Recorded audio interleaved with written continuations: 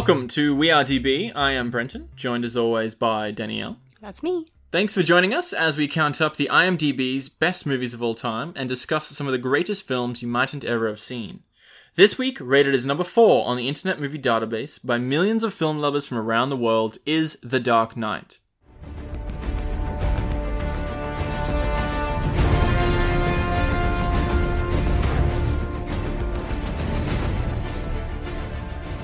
Released in 2008, starring an all-star cast, with Christian Bale as the main lead and the last performance of Heath Ledger, The Dark Knight, with a K, is a Batman movie set in modern-day fictional city of Gotham City.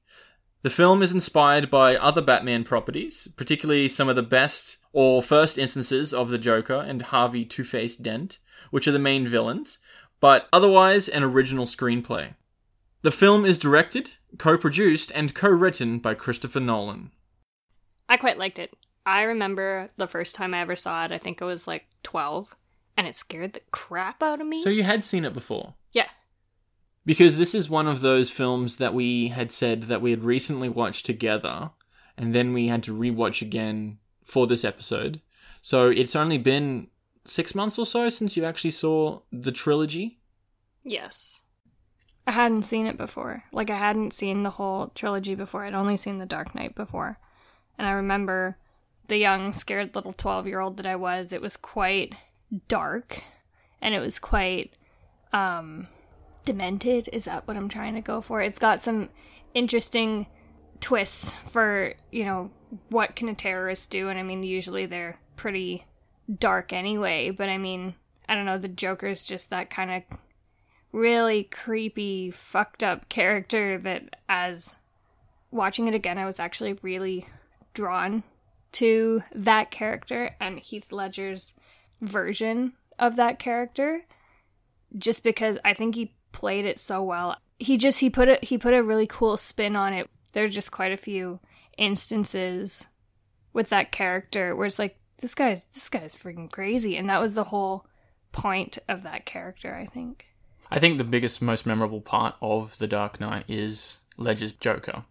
Yeah. Because he's so unique in his portrayal. He puts on a voice that's very different to any other Joker portrayal. The Joker is most famously portrayed by Mark Hamill, because he's been playing it for the last 20, 30 years. In the video games and the animated movies and TV series since the early 90s. But before that on the screen was Jack Nicholson. Yep, I remember. And he was very different to Heath Ledger's Joker. So when they announced that Heath Ledger was cast in this role, everyone was like, this guy, the pretty boy from Brokeback Mountain, really? Yeah. And he just nailed it. Because he made it his own. He didn't look at what was previously done and try to imitate that.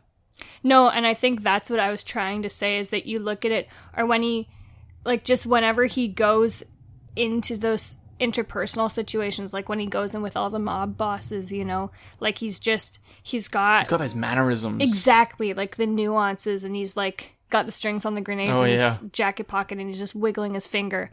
Those little things where it's like, I'm a nutcase, you know what I mean? Like, I really enjoyed that character, just because I don't think I've seen anyone else play that kind of character that way before.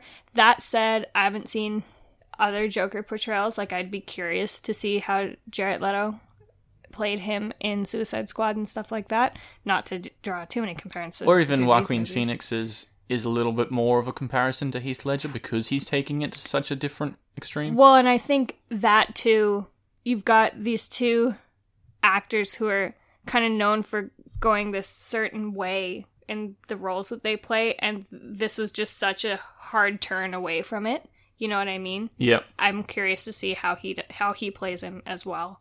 Ledger did get the Academy Award for Best Supporting Actor. He's only one of 2 actors to get it posthumously. And the film was nominated for 8 nominations. The only other one that it won was film editing. We should probably mention before we go too far into this that The Dark Knight is the second of the Christopher Nolan trilogy. The first one was Batman Begins in 2005, and then The Dark Knight Rises came in 2012. So we're going to probably not do much of a spoiler-free zone on this, but we are going to be also vague, so if you haven't seen it, maybe you should just go watch it and then come back. The opening scene is, I could watch that over and over again, where they're breaking into the bank and you don't know who the Joker is, and they're flying on that zip line, and even the manager at the bank, the way he handles that, it's an intense scene. I remember watching that for the first time, and again watching it to do the podcast and remembering how I felt about it. I remember watching it for the first time and just being, it's like, what the hell's going on here? You know what I mean? It was a really good scene, kind of foreshadowing the whole tone of the movie and the whole tone of the Joker's character, because he's always like, it's just chaos for the sake of chaos. Oh, that's very much what the Joker is. Chaos for the sake of chaos. He doesn't actually want to hurt anyone, and he even says it in the movie. I was like, I don't want to kill you. Because that's very much what the Joker does in the video games and the comics. We can't have one without the other. The Joker just likes chaos for the sake of chaos. And I think the movie gets that very right, because it has the Joker right. And I think that it also gets Batman just right.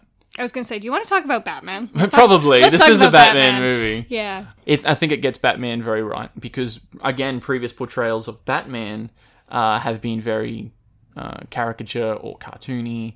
You got Adam West's Batman from the 60s, where he's running around in his underwear, and no one would believe that that's a superhero. You had like Val Kilmer and George Clooney with his plastic nipples.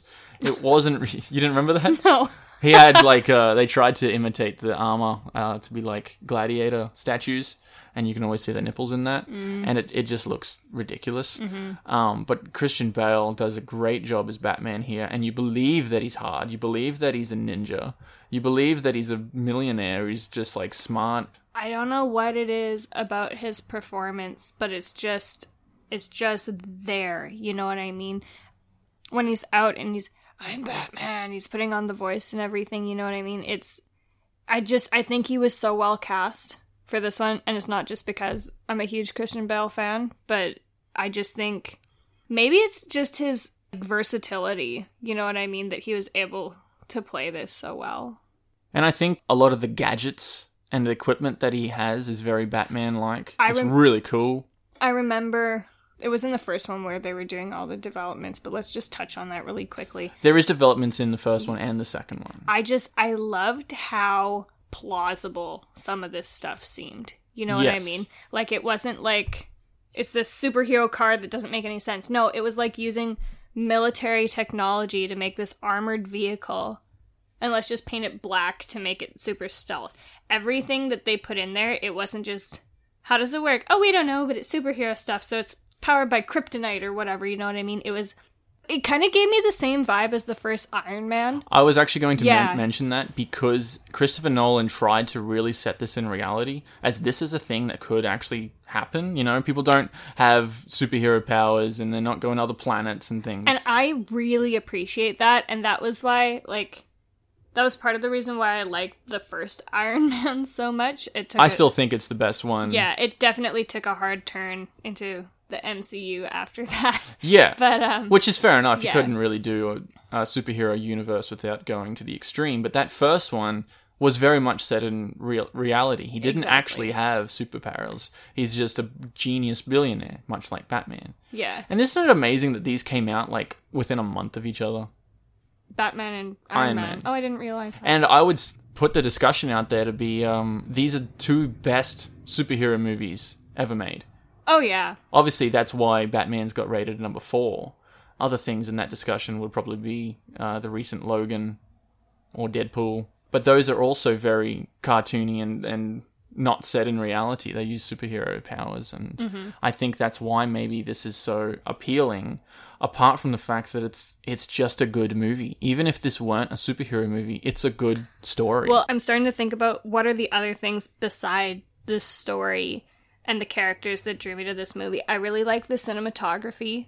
That shot, they show often... Nolan's very good at that. Yeah, they show that shot of the river because it's Chicago, right? Most of it is filmed in Chicago, yes. So it shows that grandeur that you're supposed to be getting of what is Gotham. You know what I mean? That shot from the river. Yeah. Yeah, I love that. And I love, he's standing on top of the buildings just looking like a gargoyle. He did that there's a shot in Hong Kong where he's standing on the I love those. That is a great scene of Hong Kong because it just makes it seem so grandeur and classy. And it's so well suited in that movie because, like, he's gonna get you.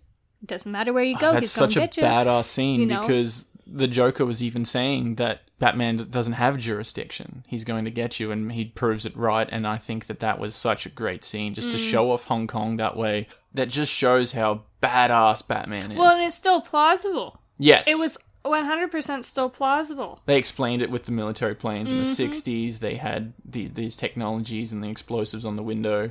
It's just awesome. It was so good. So I also really like the score. I thought it was kind of well suited to the tone that they were trying to create for this movie because it was intense the whole time. I think it's an iconic score. I think it is too. And Hans Zimmer did the score. He does most of Christopher Nolan's stuff. We should probably mention that Christopher Nolan's very well known for doing Inception. He recently did Dunkirk. He's done Prestige. He did Interstellar. And they've all got the same kind of feel to Mostly them. because of that soundtrack. Because it's the same guy, and he's very good at making you feel tense. You haven't seen Dunkirk, have you? No. There's some scenes in there where it's all music and you are on the edge of your seat just from listening to that music. And it's the same guy. Mm-hmm. And the track towards the end of this film, it makes you feel pumped up just by listening to that score. Mm-hmm. It's unreal, and I'm glad that he continues to work with Christopher Nolan. Mm-hmm. Even parts of Interstellar is so intense by the use of sound. There's some scenes in Interstellar that he doesn't use music at all, and that is what makes it intense. Well, and just good on Nolan for finding something that works and keeping with consistency. You see a lot of people do that. As soon as they find someone, it's like, yes, you can portray exactly what I want to do. Then you'll see them work over and over again. You see Spielberg do it. You see Tarantino do it. Scorsese does it. They just use the same people because when you've been in the industry for decades, you want someone who you know how they work. And you know what the product is that you're going to get with them. So you often see that. I was always under the impression that Ledger died before he got to film his last scene in the movie. But I was researching it for this, and he didn't. They were in post-editing when he did die. And it's just surprising because it does sort of have an odd cut toward the end there, and you don't really know what's happening with the Joker, where it feels like, oh, he should have had an extra scene there. Well, and we just don't know, right? Like, maybe they were gonna, in the next movie, that was gonna be the opening scene. Like, I absolutely think what I mean? That he was going to be a big part of the third movie. Well, it's kind of like the Star Wars Carrie Fisher problem. You know what I mean? Like, Yes, but Carrie Fisher had already filmed all of her roles for the next movie. But they still had to totally rewrite the next Star Wars movie. And I think that's why it took like 4 years for the next movie to come out. It probably would have only taken 2 or 3 max if Ledger wouldn't have died, and I'm sure due to his popularity, he probably would have been a major part. But I feel like The Dark Knight Rises, which came out 4 years later, had to be completely rewritten after that. Here's an interesting question for you. Would you have wanted another actor to play the Joker just to continue that story? Or No. Okay. You couldn't have done it. See, because I agree with you. I think it would have been a disservice to Ledger's portrayal of that character, but also I'm super curious to know what was going to happen.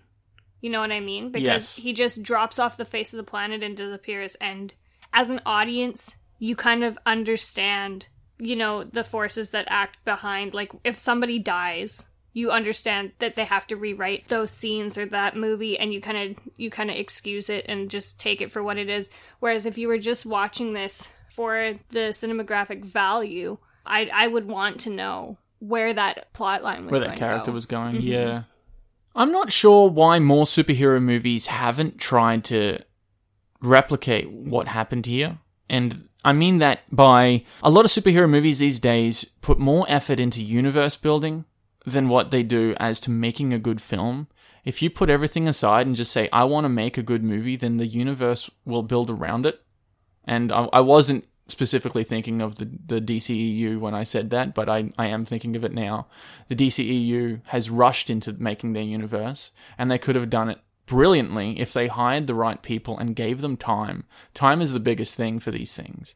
You could really just make some brilliant movies, and I think that's why Iron Man is definitely up there as one of the best MCU movies is because they gave them the time. Because Marvel gave them the time Yes. to work through and properly build that universe, is what Yes. you're saying. Okay. I agree with you. And I think, too, something to note for production companies, you don't have to just keep producing and keep producing and keep producing to keep your consumers happy, because... They feel like they need to, though. Sure, but I mean, the audiences will wait. You know what I mean? And waiting's not a bad thing No. if you can produce a good product at the end. And people are starting to feel a bit fatigued with superhero movies. If you just give it a couple of extra years in between them, you get a good product and people are more willing to go watch it because there's anticipation. Exactly. Just like some of these new Star Wars movies that have been coming out, you know? That's a good example. Yeah.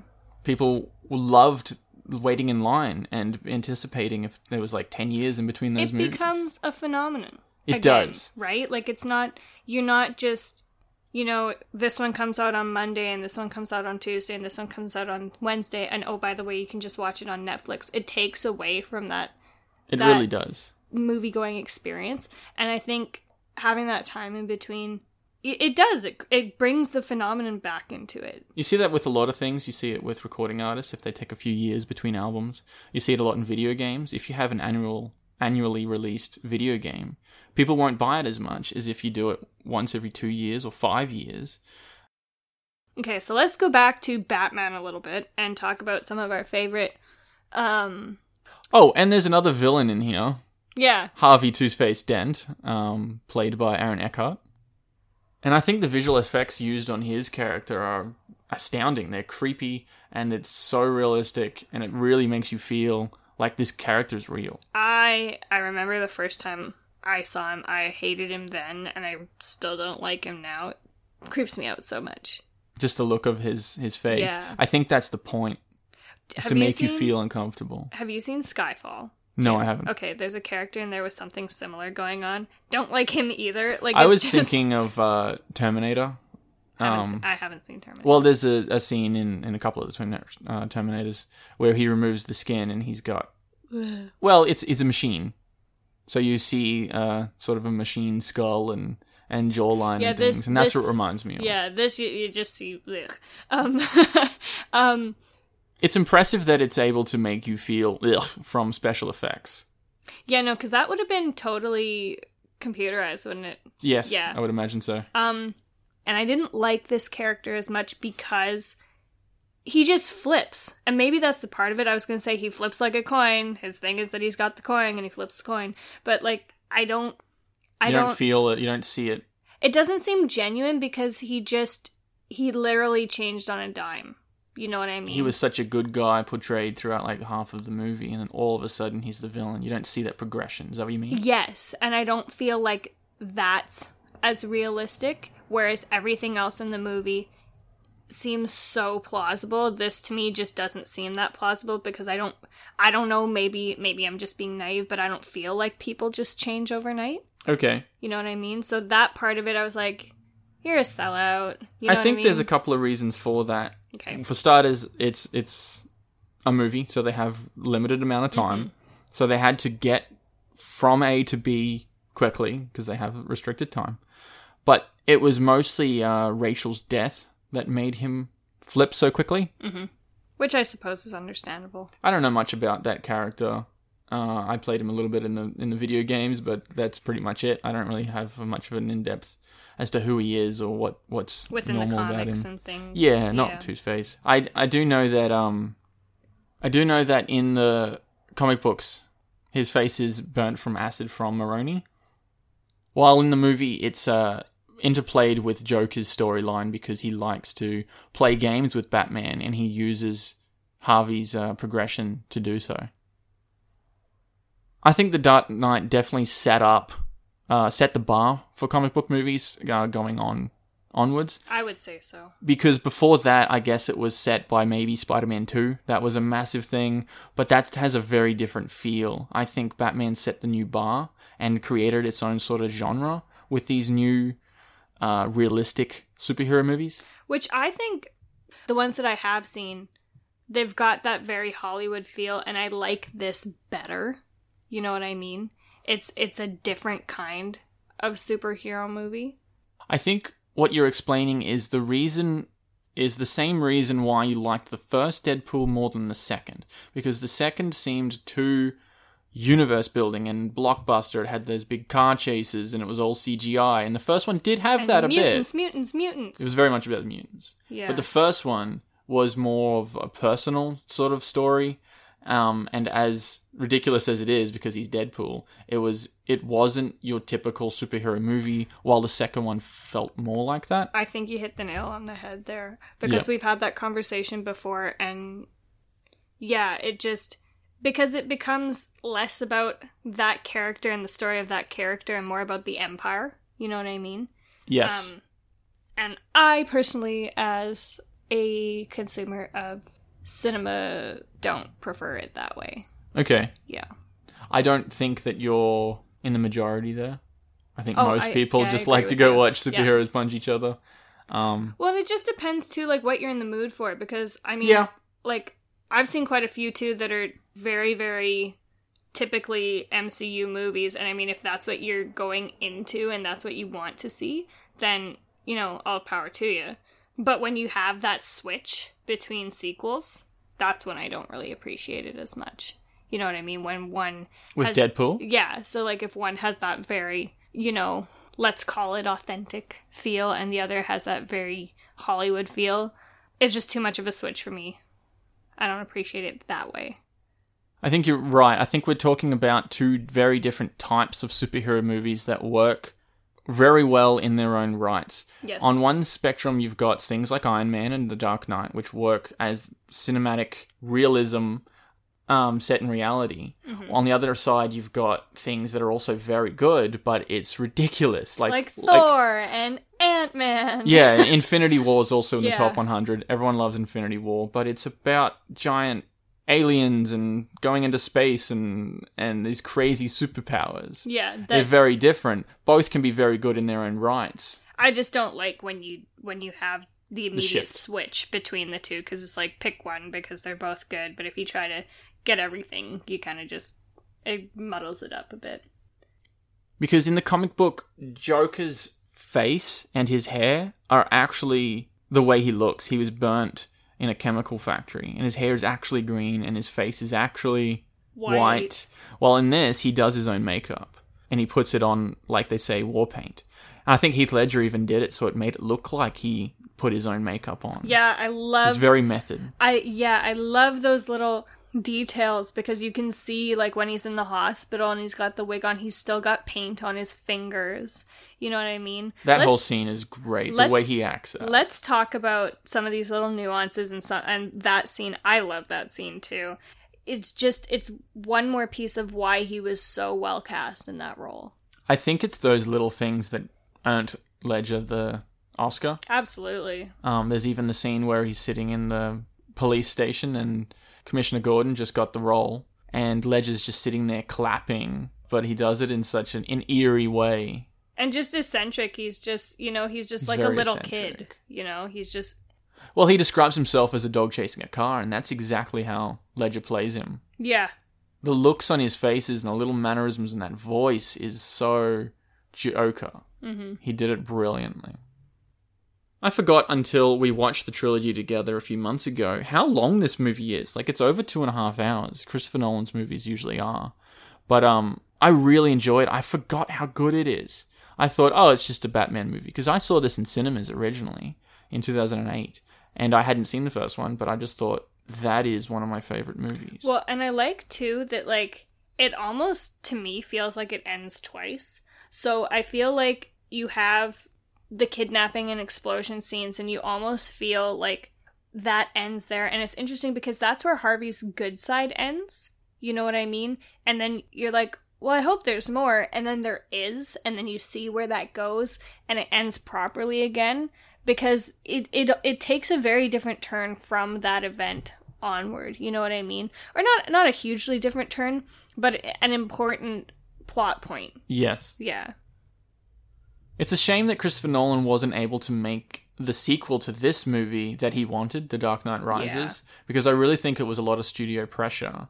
that made that movie go in the directions that it did. Well, and the fact that he didn't have Heath Ledger anymore, and Yeah. It's a shame that he wasn't able to have more creative freedom there, which when you see Nolan playing with creative freedom, he makes some brilliant works of art. Mm-hmm. And it's a shame that there's not more of that in the Batman universe. I think the new Batman movie's got Matt Reeves, I think, is directing it, who did the recent Planet of the Apes movies. Okay. And I'll be very interested to see how that goes. I don't know if Ben Affleck's going to pick it up again for the solo Batman movie that's coming out. I haven't seen him as Batman. Have you seen him as Batman? I've heard that, I haven't actually seen Batman vs Superman, but I heard he's a lot more he's sort of whiny and you don't believe him as this hard ass. See, and that, I didn't know how to express that, but I agree with you, and it's almost too bad. I loved Christian Bale in that role because he's so versatile. You do believe him as that hard ass. You know what I mean? Like, you do believe that he will mess you up. Especially if you've seen the first one and you see his training. I didn't realize he did so much martial arts training. As Batman. Yes. Yeah. Because most superhero movies, they're like, oh, I'm a superhero now. I know how to fight. Which is so not true. And that's probably not how it would go, just because Spider-Man all of a sudden becomes muscly and can see without glasses. He knows how to kick ass. Yeah. And I like that you can see that progression and it continues over into The Dark Knight. Mm-hmm. And I think there's something about just, I don't know if it's his facial structure or just Bale's personality as himself, but he's got that kind of ominous look to him, you know what I mean? Mysterious, and you just look at him when he's got that expressionless look and is like, yeah, he I know can what kick you're saying. your ass. Yeah. You know what I mean? Whereas Ben Affleck doesn't have that. You know, a lot of these other actors who played Batman previously didn't have it in the same way. I think Batman could have been alright under Affleck because I think Ben Affleck's a good actor. He's an Oscar winner. He's the right age for it. Batman's traditionally in his mid-40s by the time he's actually doing these things. And Christopher Nolan's Batman trilogy is stretched out over like 16 years, really. But I don't know. Again, I haven't seen Batman vs Superman, but I just heard that it's not the way Batman should have been, and I don't blame Affleck for that. You think it's a directorial or a studio issue? With these big products, particularly with the universe building, it's mostly heads up that change some of those character developments for the better or worse. I didn't see Batman vs Superman. I don't really have any desire to see it, again, because it's mixing those I might watch it sometime. That I don't like. And also I just like my Christian Bale Batman. You do like Christian Bale? Yeah, am I allowed to just be biased in that way? I would like to see what they're able to do with the character going forth after Christopher Nolan's Batman and after Ben Affleck's Batman. I'd really like to see what they can do with the character. Also, do you reckon they're just going to keep doing the same creation backstory over and over and over again? Well, I don't think they did an origin story for Ben Affleck. I think they just said, yep, he's Batman, you know his story. Okay. Which is basically what they did with Spider-Man in the new MCU, because we don't need another origin story for Spider-Man. Because there's already been a couple. In the last, this century sort of thing. So I think that concludes everything we have to say or talk about with The Dark Knight. Christopher Nolan's second Batman movie. So if you haven't seen it, maybe you should just go watch it. Until next week, we are Danielle and Brenton. We have been Danielle and Brenton this week. Thanks for joining us. Feel free to subscribe wherever you get your podcasts or comment on SoundCloud. And until next week, thanks for listening.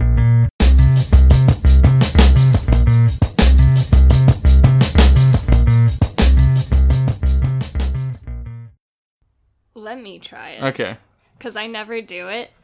And you're just go. asking everything like Yeah, it's I a know. question? I'm Australian.